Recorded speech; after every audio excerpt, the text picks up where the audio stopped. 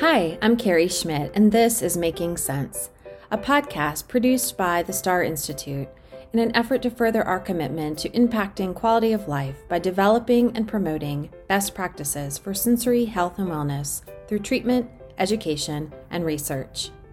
Occupational therapy best practices ask us to integrate knowledge into practice. On this season of Making Sense, each episode offers a different conversation aimed at translating the most current research into clinical action for occupational therapy practitioners.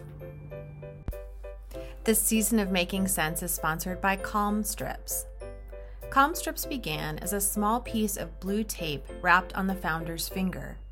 He looked a bit silly wearing the tape, not to mention he had a lone sticky finger at the end of the day.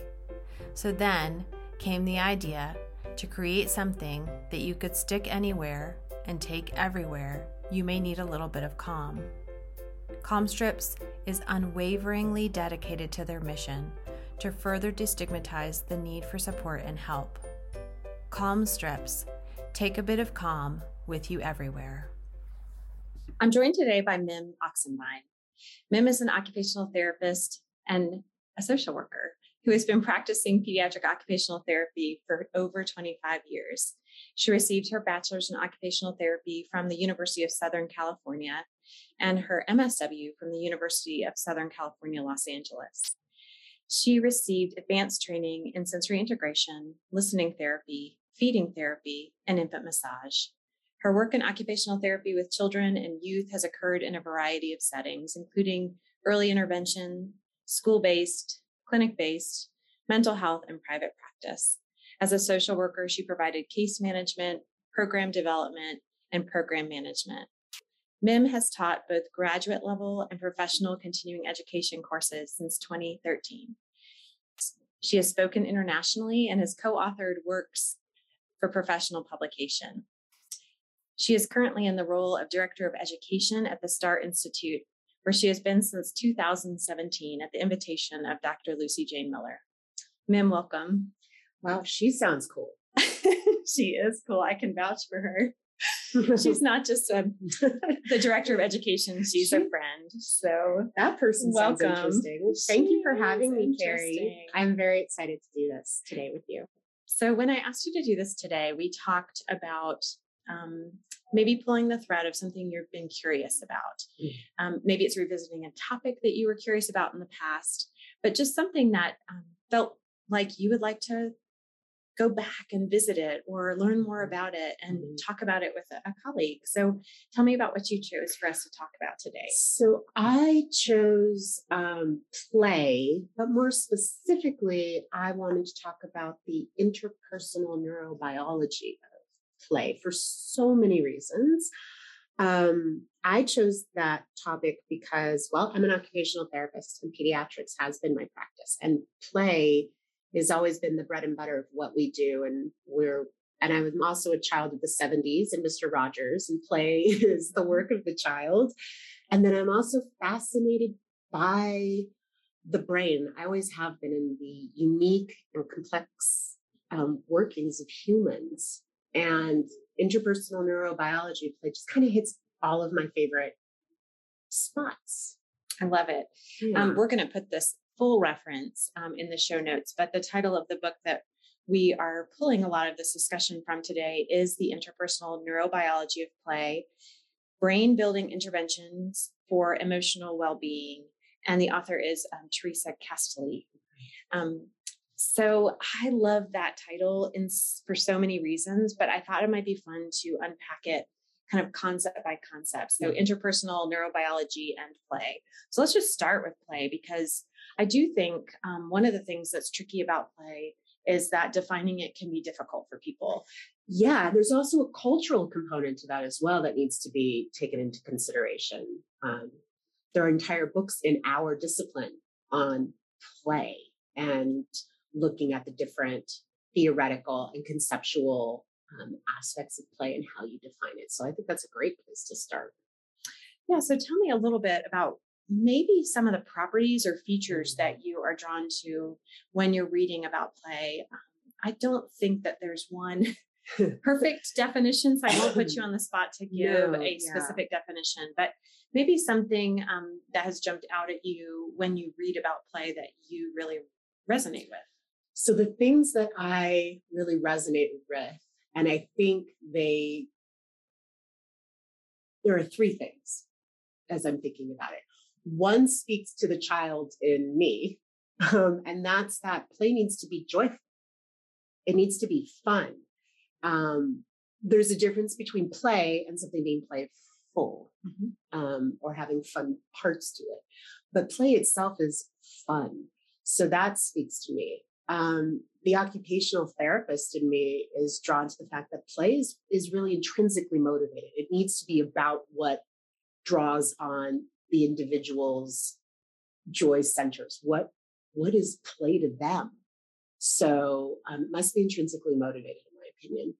And then finally, I think the social worker in me recognizes not always, because there's a lot to be said for independent play, but the relational components of play are very meaningful. And even if we are talking about independent play, the cognitive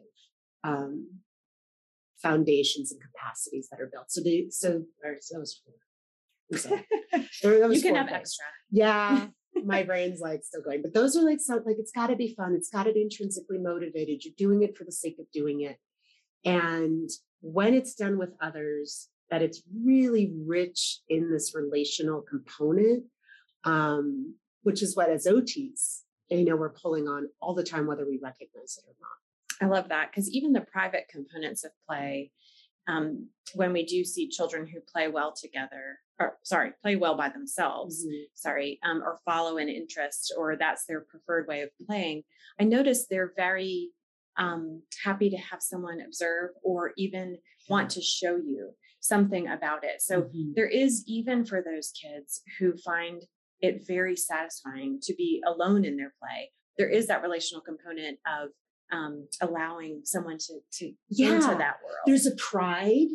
There's a desire to share and connect around something that draws me in. And I, for example, I'm noticing that a lot with my 6-year-old right now. We are all about the Star Wars and all about the Star Wars Legos and the Star Wars imaginary play. And this guy's remarkably quite happy to engage in these things independently, but then he will bust into wherever I am. Let me show you the new lightsaber moves I've got, or look at this piece I just completed. And there is a desire to connect over the play that he's still quite happy to engage in, maybe independently. I love that. And I think one of the best pieces of parenting advice I've ever gotten, and I can see and hand that on to parents that I work with, is when you're not sure how to play, maybe it's not in your repertoire, maybe you weren't raised that way, just join your child in their interest, right? Just sit on the floor while they're playing their Star Wars Legos, and they will draw you in, right? Just pick up the other lightsaber and see if they want to have a lightsaber battle. Yeah. Sit next to them and ask them about maybe the video game that they want to play. Yeah. And so just like, if you're ever frozen, follow the lead. And it's child. And I know you brought that up, Carrie, in relationship to it being a fantastic piece of parenting advice, but it's actually the exact same advice and training we get as clinicians if we are engaging in a training similar to that, like DIR, right? Of floor time. Rule number one, wherever that individual is, you meet them there and you build from there. And so I think it's fantastic parenting advice. That's also, as a clinician, I've used this exact same advice when I've walked in and with a child and not been sure where to go. Then I join them where they're at and see where we end up going together, which is probably a different place than either of us would have gone trying to pull the other. Right. So I'm thinking of a particular child that I have video of from a program here at STAR who happened to be, who is on the spectrum. And I just adored him. And he was 6. But what really drove this guy is he really liked to invert his head. And so that's really all he wanted to do, was find different ways to invert his head. And so I just ended up inverting my head with him one day. And that kind of blossomed into like a whole other thing, that because I kept that mantra of what's engaging to this person, and I'm just going to meet him there and let's see where we go, because me pulling isn't working. So let's do this together. And as occupational therapists, that co-occupation of play is incredibly powerful. It is incredibly powerful, and it's a paradigm shift for a lot of people. Yeah. We ascribe to the STAR frame of reference. Our clinical work is done within the STAR process. We teach it. We both teach it. And I do find that there is a resistance to only because it's different.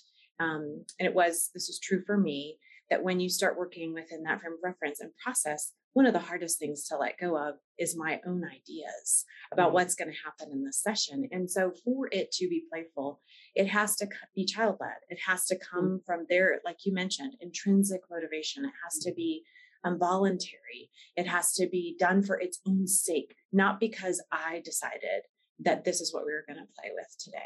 I couldn't agree with you more. And I reflect on my own practice. I agree with you. Like, that's a big shift for any pediatric-based OT, sensory or otherwise. Even for sensory, though, it's a big shift to go from the plan in my head that I know will work for you and I can make this fun, to, well, what's your idea and how do I infuse it with what I know is going to support you? And that's a very different way of doing things and looking at things. When I reflect on my own practice over the years and therapists that I've worked with and watched, and it's much easier to have a plan and to bend others to your will. Well, I think it's just in my comfort, right? Like, oh, I have a plan. I'm going in here. I'm not going to look like I don't know what I'm doing, right? Especially as a new OT. But I think it harkens back to your differentiation between what is playful and what is play, because playfulness is fun. Oh, yeah. Right. But but the features of play that make it different are some of these features we're trying to pull the thread on. And one of them is flow.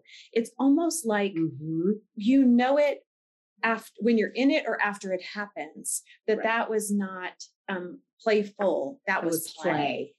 That was play. I agree. And the worst part about flow is you can't plan it because it requires an organic aspect.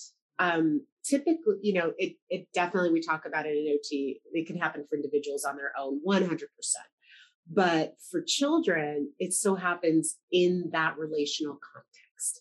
You can't plan that. It takes two of you to create that flow in that moment, to construct something new that hadn't existed in the world prior to the two of you coming together, right? And that's a really wonderful experience. Yes, and when you've experienced it, you know you can get back there. But I do think some people might find that concept a little woo-woo, right? Like, okay, like, flow. What is flow? But I think some of the features we're picking up on would, if you put them all together, would help you realize, oh, that was flow, that was play. Like a feature you might talk to parents about is, did you lose track of time? Yeah. Like when you start losing track of time, you might be in flow, right? Did you like not want it to end? Yeah. Were you trying to hold on to it, right? Yeah. Like you might have been in flow. Yeah. And to me, and it's interesting, like now you've got me thinking about like an adult version, but I wonder if at some point, so when we were talking about play, and one of the things that I love to talk about is Panksepp's work, the play circuit. And I know we teach a little bit about it. These circuits, these 7 circuits that Panksepp found, but this particular circuit in the brain that he labeled as play, because it's only activated when we are playing. I wonder if if flow is the adult adolescent equivalent of that circuit being switched on. Right? That it's the same loss of time. It's the same sense of fulfillment. It's contentment. It's, not wanting it to end. I know as adults, we've probably all encountered those things in different engagements, but I wonder if it's a similar circuit or the same circuit, right? That is activated, that's called play, but maybe this is the adult adolescent version. And as I know, we both are parents of adolescents. I know that I can get into that space with my teenagers. It doesn't look the same as it does. We're not doing the same kind of things as I do with maybe my 6-year-old, but we can get to that same state. There is joy. There is not wanting attention. There's true connection in doing a bunch of different things. You mentioned the video game, and like this has been reported, like that playing the video game together that is play. So if there's, the shared context and the relationship around it. So I don't know, it's just a thought. No, I love reframing it for different developmental periods because it looks different. Yeah. And like, it's much easier for me to play Star Wars with a 6-year-old than it is for me to think, what would my 13-year-old daughter find playful right now? Exactly. Because her interests change on a daily basis, which is a wonderful, beautiful feature of adolescence. But they're exploring their sense of identity, and so their interests follow. So they're not always interested in the same things. It can be hard for me to predict what that's going to be. And so it looks a little different than it did. Like, he's in a Star Wars phase, so I know predictably I can go to. And yet at the same time, I find that at least between parent and child, as a therapist, I think this is different, but there are features, at least maybe this is more reflective of my family's neurology, but there are features that seem to hold. There is this somatosensory component, the tickling, the wrestling, the touching of one another. That, when I went through infant massage before I ever had children, they talked about the power of touch as a connector, as something that can help you attune. And it's such a big part of attunement, right, between infant and parent. And yet I find like with my almost 18-year-old male child that sometimes what we reconnect on is that little game of like, I touch you, I stop, like almost like a peekaboo, but like just to get his attention, then it's back and forth. And then the next thing we know, we're kind of wrestling, right, safely. But I don't know. It's just so interesting to think about how some of these things are so foundational and fundamental across age spans, across cultures. And that so much of it is, like you were saying, is related to this neurobiology, is related to this is how humans are set up. This is some of the hardwiring. And I think play is hardwired. It is. I mean, I think that's what Pink Scudder's can say that. It took me like 2 years. Pink work shows us, that there is a circuitry, that there is a hardwiring. Humans are hardwired for this. And I think it's a great segue into talking a little bit about the brain development, because it's circular. Like we talked about how touch, and I'm also an infant massage instructor like you, and did the same training. And one of the things that is so beautiful about it, especially in the stage of infancy, and I imagine again at the teenage brain development level, is that touch speeds myelination. And so it's not just one way, right? Like it's circular, like play feeds brain development and brain development feeds play. Which is so true with so much of what we do, right? As sensory integration, as sensory processing focused therapists, we also there is that upward spiral, right? That the more that we improve sensory integration, the more that we take on challenge for ourselves and increase our skills, which improves our sensory integration, and it's just this upward spiraling. And I think so much of human development is that, right? It looks a little bit different for each of us, like what our spiral looks like, but that these things, this is how the interactions between us and other people, between us and our environment, our experiences, impacts the way we then interact with other people and interact with our environment and process our experiences. And it's just this ongoing dynamic and bi-directional dance. It's very complicated, but it always pains me if somebody tells me that there's a child who doesn't play, because I think that's highly unlikely. I just think maybe it's not what they're doing, their version of it maybe isn't recognized or acknowledged. But I believe we all play. that the brain doesn't know how to do anything that is, that doesn't have. There is not an organism on this planet that hasn't experienced it or isn't set up to experience it. I like that. Not set up to experience it. And that's, I think, one of the reasons we're drawn to this title, right? Like we recognize this is not just like a frou-frou idea about play. There is a neurobiology behind this play. Yeah. And we both graduated OT school in 1996. And oh, wow. Just put that out there, Carrie. Just in the past 25 years, like we can see beautiful, wonderful, rich advances in science, in understanding the brain, in neuroscience and psychology specifically, that just make what we believed to be true explicitly true. Yes. Yeah. And I think probably part of the reason you and I were both drawn to this book in particular is it did exactly that.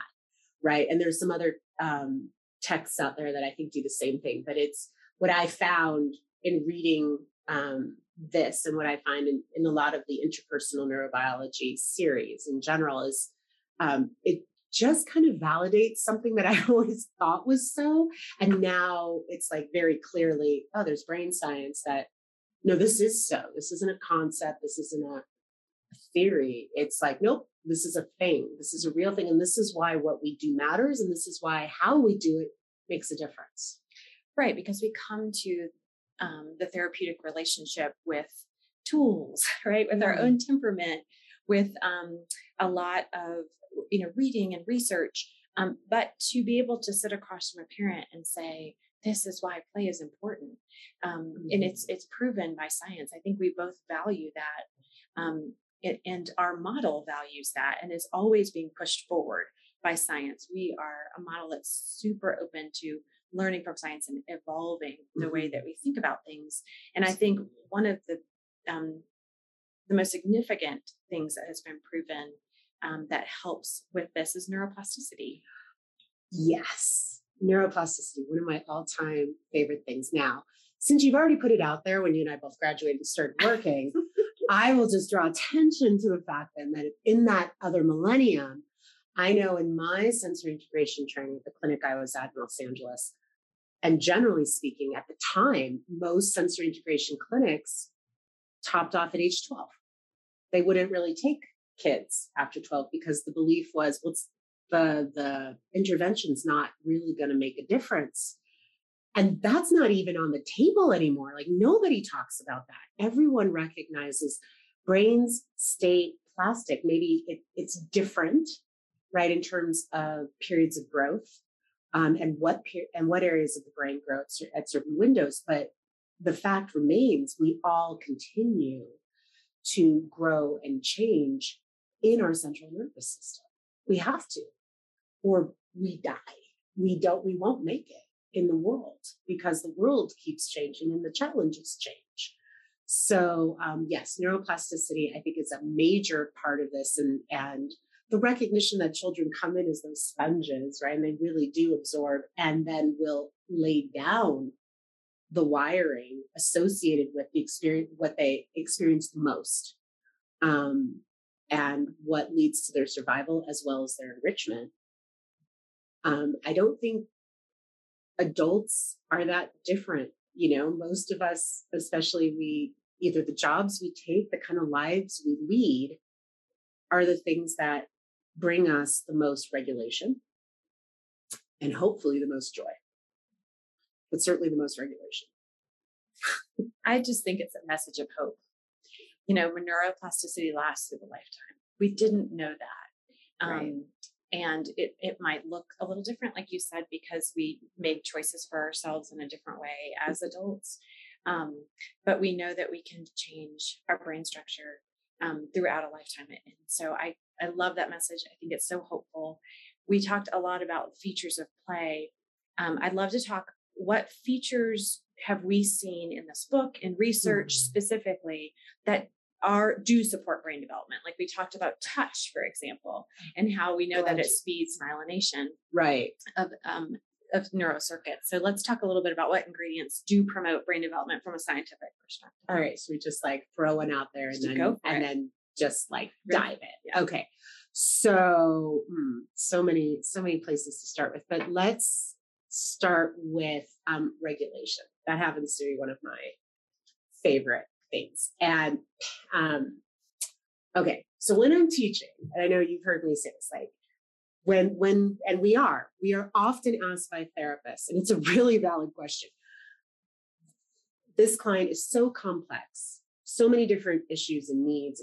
Where do we start? And my answer is now more than ever, regulation, whatever it takes, from whatever vantage point that is. If it's a relational tool that's required, if it's a sensory tool that's required, if it's something else entirely, regulation, because our brains don't function, don't grow, don't improve without being in regulated states. And so play, like you were talking about these loops, and that's what I just love this. Like, first of all, you can't engage in play unless you're regulated. While simultaneously, once you're in a state of play, at least in Panksepp's work, if you're in a state of play, you are able to take your regulation to the edge. You are able to engage in activity and emotions that would take you to the edge of becoming dysregulated. Fear, anger, even sexual arousal, all these things in play can occur and takes you right to the edge, but it's because it's in this amazing context of the play experience that allows you to actually still stay regulated. And that's changing the brain's capacity to be regulated when it experiences these other potentially dysregulating situations that have anger, that have fear, that all of these things that I can survive this and I can rebound from it. And it's in that play that we get to do that. So for me, like, that is one of the fascinating features of this circuit that I think is so relevant to the work we do. And also as a parent, and just as a human, I think it's like super interesting. And supported by neuroscience. And we're seeing so much work in this area. I used to think of regulation as being in a calm alert state. Mm-hmm. And I think regulation can have that feature, but I think of it a little more dynamically now as my nervous system has everything it needs to meet the demands, the current demands. And I'm not overwhelmed. World. And I'm not overwhelmed. Like I'm within myself, I can meet the demands of my internal and external worlds. Yeah. That's a great way to define it. And so one of the things I was thinking about when you were talking is this giving a safe context, a safe place to experience and practice and stretch the muscle of regulation. It's the context of play. Mm-hmm. It's like I can, be a superhero and push the absolute limits of volume, of speed, mm-hmm. of, even tackling towers or, mm-hmm. Doing things I might be shy to try without the play of, mm-hmm. putting on a costume. Mm-hmm. And becoming Superman or some other superhero. And it allows us to over and undershoot our levels of arousal and repair it mm-hmm. without losing, while saving face. I don't really know how to say that, but it wasn't me doing that. That was Superman doing that. Well, I mean, right? So we can even see that in adult models. Beyonce has an alter ego, Sasha, wow, can't even talk today. Sasha Fierce, that in interviews, she's often talked about because Beyonce going out on stage in front of thousands and thousands of people felt very overwhelming. So she has this alter ego. It's role play. It's imaginary play. This is who is going out on the stage. And it provided her with the wherewithal, with the regulation to deal with the same situation, right? But manage those overwhelming aspects of it and still stay engaged and still meet the demand that was put her. So I think about those people who have alter egos, and I think that it's an extension of play, right? Like you said, I was a superhero when I was 6, so now I can, why not now too? If that's what I have to do in my head. So I think we do that a lot. I think we do too. I don't think we think about it as play. But I think it is play because it does allow us to experience the flow, like you said, play with our regulation, be able to sustain, engage, lose sense of time, all of that stuff without getting overwhelmed. Or threatened. I like that way of putting it. Which brings us to, I think, an interesting component, and that is the somatosensory component of That's play. also one of my favorites. Yes. Because, even in the descriptions we both used, there's a lot of action. Yeah. That in both of those play schemes that we just described, there is a lot of somatosensation. The bodily representation of play is really important. It is. It certainly is in Panksepp's work. Like he actually, in his definition of play, there must be a somatosensory component. But he's talking about like mammalian animals in general. He's not talking about just humans. And I know a lot of people are like, wait a minute, you could have all sorts of play that's much more in your head. And yet, yes, you can. And we actually often see kids who that is their style of play. It's a very independent play. And we often see that these kiddos also get stuck in that play. It doesn't grow as much.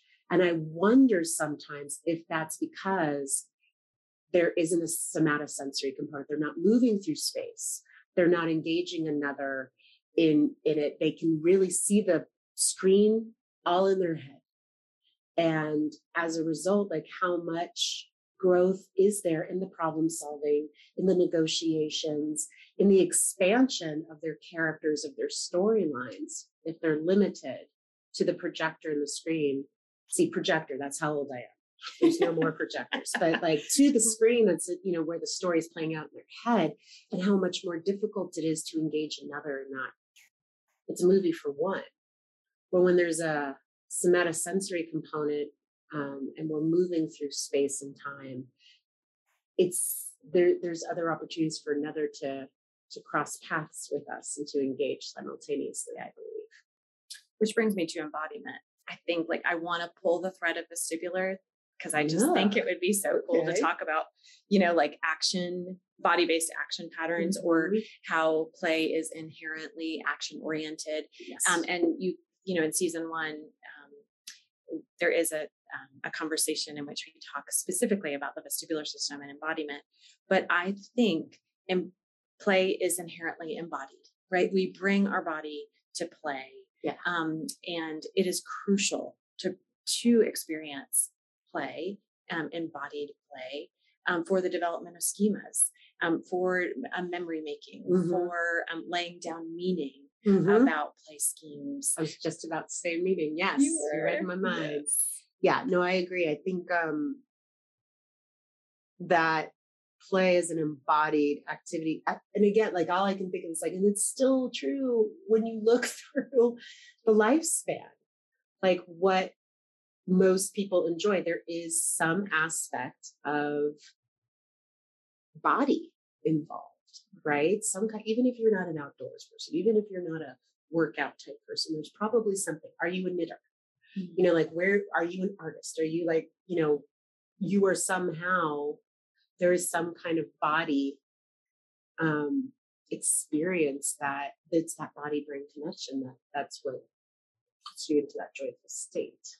It does. And if embodiment's a new concept to you, I think one way to think about it is if you were to say go on a walk and you walk past a park, how would you know who was playing? And there's so look at their bodies. And you would see gestures. You would see vocalizations. Their posture would be more open. So interesting. Yeah, that's right. It takes me down this other path. So there's a primatologist, Franz de Waal, who talks about, and actually he's a colleague of Panksepp, and he talks about the fact that as primates, we are wired to communicate our inner states through our bodies. That we need to stop fighting the fact that our bodies are part of this process, that it's not just all in your head cognitive. There is a clear emotional interconnection between the body and the brain, and we transmit that way, right? Just like you're saying, how would you know? You watch body language, you watch facial expression, and those, and that goes into the Porges polyvagal, right? As well, we transmit these states for all to see so that we can get a better understanding of where one another is and how play is such a big part of that practice of the creation, transmitting of the states. I don't know. That's kind of where it took me. No, and where that takes me is the interpersonal piece. That we've kind of skirted around this idea of play happens in the context of relationship.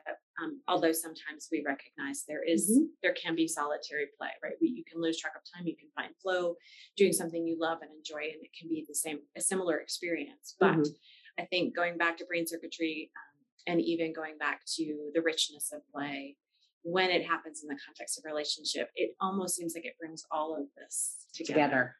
I agree. There's a richness there. And often one of the things that as pediatric therapists that families come to us about is that their child may be having difficulty in play with others. That maybe, we have kiddos who come in and the family feels they are having difficulty playing, period. But then we also have they play fine on their own, but they just don't know how to do it with anyone else. And interestingly enough, there's this innate recognition of, for some reason, I know that could be a potential problem. Like, I don't know what the value is here, but even as a parent, like, I know it's important that my child be able to play with others. And yet we can't really put a finger on it inherently. But we do know that it's of value. And I think what the science does, what our clinical training does, is help us go, oh yeah, this is why this is so important. And to your point, this play in the context of relationship pushes everything up. That's right, because the same way you can stretch regulation, you can stretch relationship and figure out what is acceptable in a relationship and what is not acceptable in a relationship, in play, whether it's agreeing on rules, for example, or physical proximity. And if it happens in the context of play, it's a little maybe easier to learn the lesson. It's not as threatening to your persona. That's right. Because, we were just playing. I'm sorry that I got too close to you, but I was just playing, or learning the signs that another gives when they've had enough or want more, or all of those things are within that context. And that's why I love it, because it doesn't matter what the cultural background, the context of play those things happen within that cultural context. It is inherently respectful of the cultural context in which it's occurring because of those who are involved in it. So, and it's also a great way to learn about other cultures through play and engagement that way. When we think about learning about other cultures, typically, if you watch a lot of these shows like I do, especially during COVID, where you'd like to be anywhere but in your house, and you're learning about you watch things about food, right? Which is what I think a lot of people think about. But also, if you can engage in, a lot of people will try to find, so what do you do for fun? And try to meet people there. And it's how we learn about one another in that safe, because you just throw up your hands like, oh, I didn't know the rules. Oh, okay, that was just me goofing around. Oh, okay, now I understand. But it's safe to do it in that context. I love that you use the term meet someone there, because I think one of the things we try to do in therapy is teach attunement, right? And just introduce the concept. A lot of times, this is a very natural thing for people.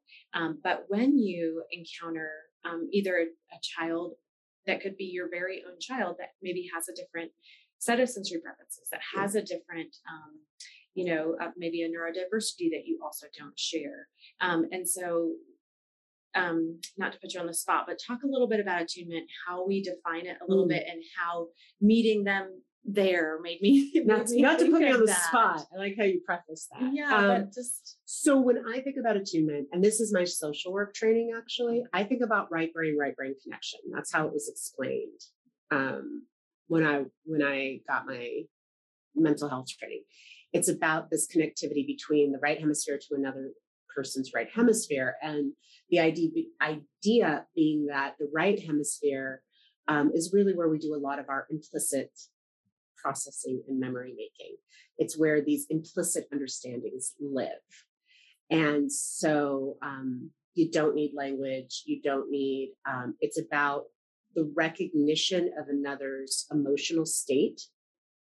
Not just recognition, I take that back. I think recognition is the first step, but recognition and then understanding of that state so that you can respond in an appropriate, meaningful, and supportive manner.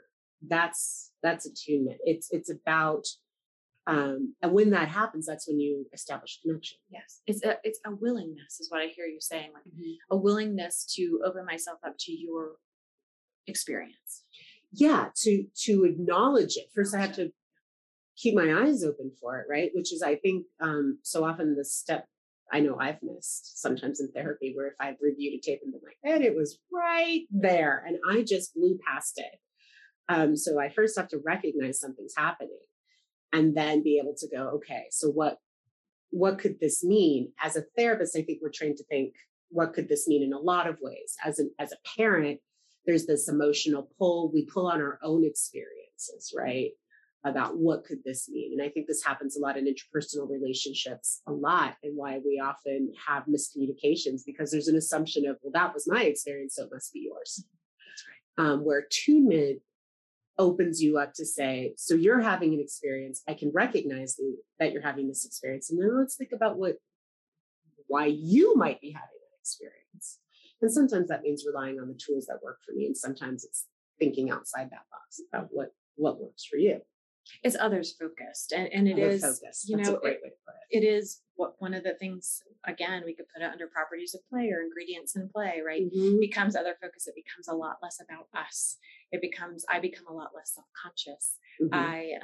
I'm sharing this with you. And it's just, I think attunement is a beautiful, again, part and ingredient, but it's in a rich relationship experience when you can attune with someone. Mm-hmm. And just share that connection.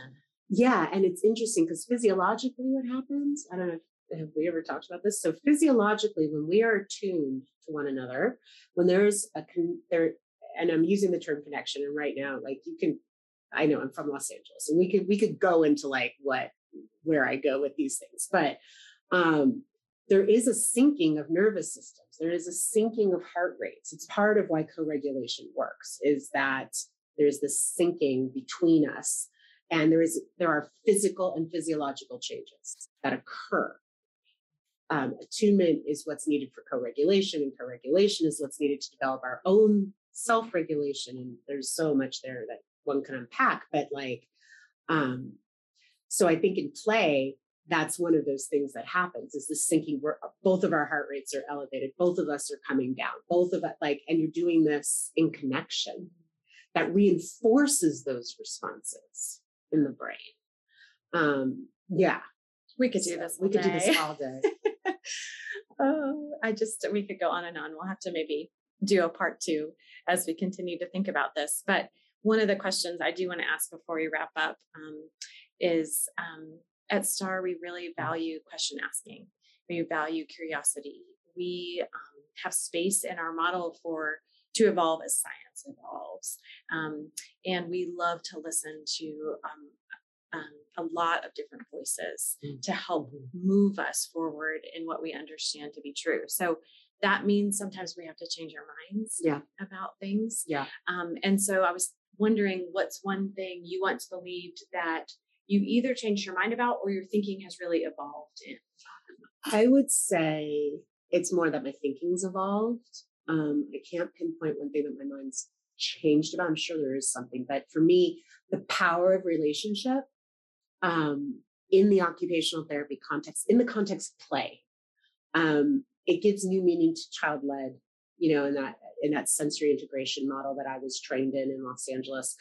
The power of relationship, that being in supportive, nurturing, attuned relationship has positive brain change and impacts as well, that it is a legit tool as part of our arsenal that we can use in our intervention, as well as empower other parents and teachers to recognize and use for their own interactions with the child or another, is probably like one of the biggest things that I've walked away with in the past 4 years of being at STAR, is really my evolution in like, wow, this is not something to just think of as an extra. Therapeutic Alliance has taken on like a whole.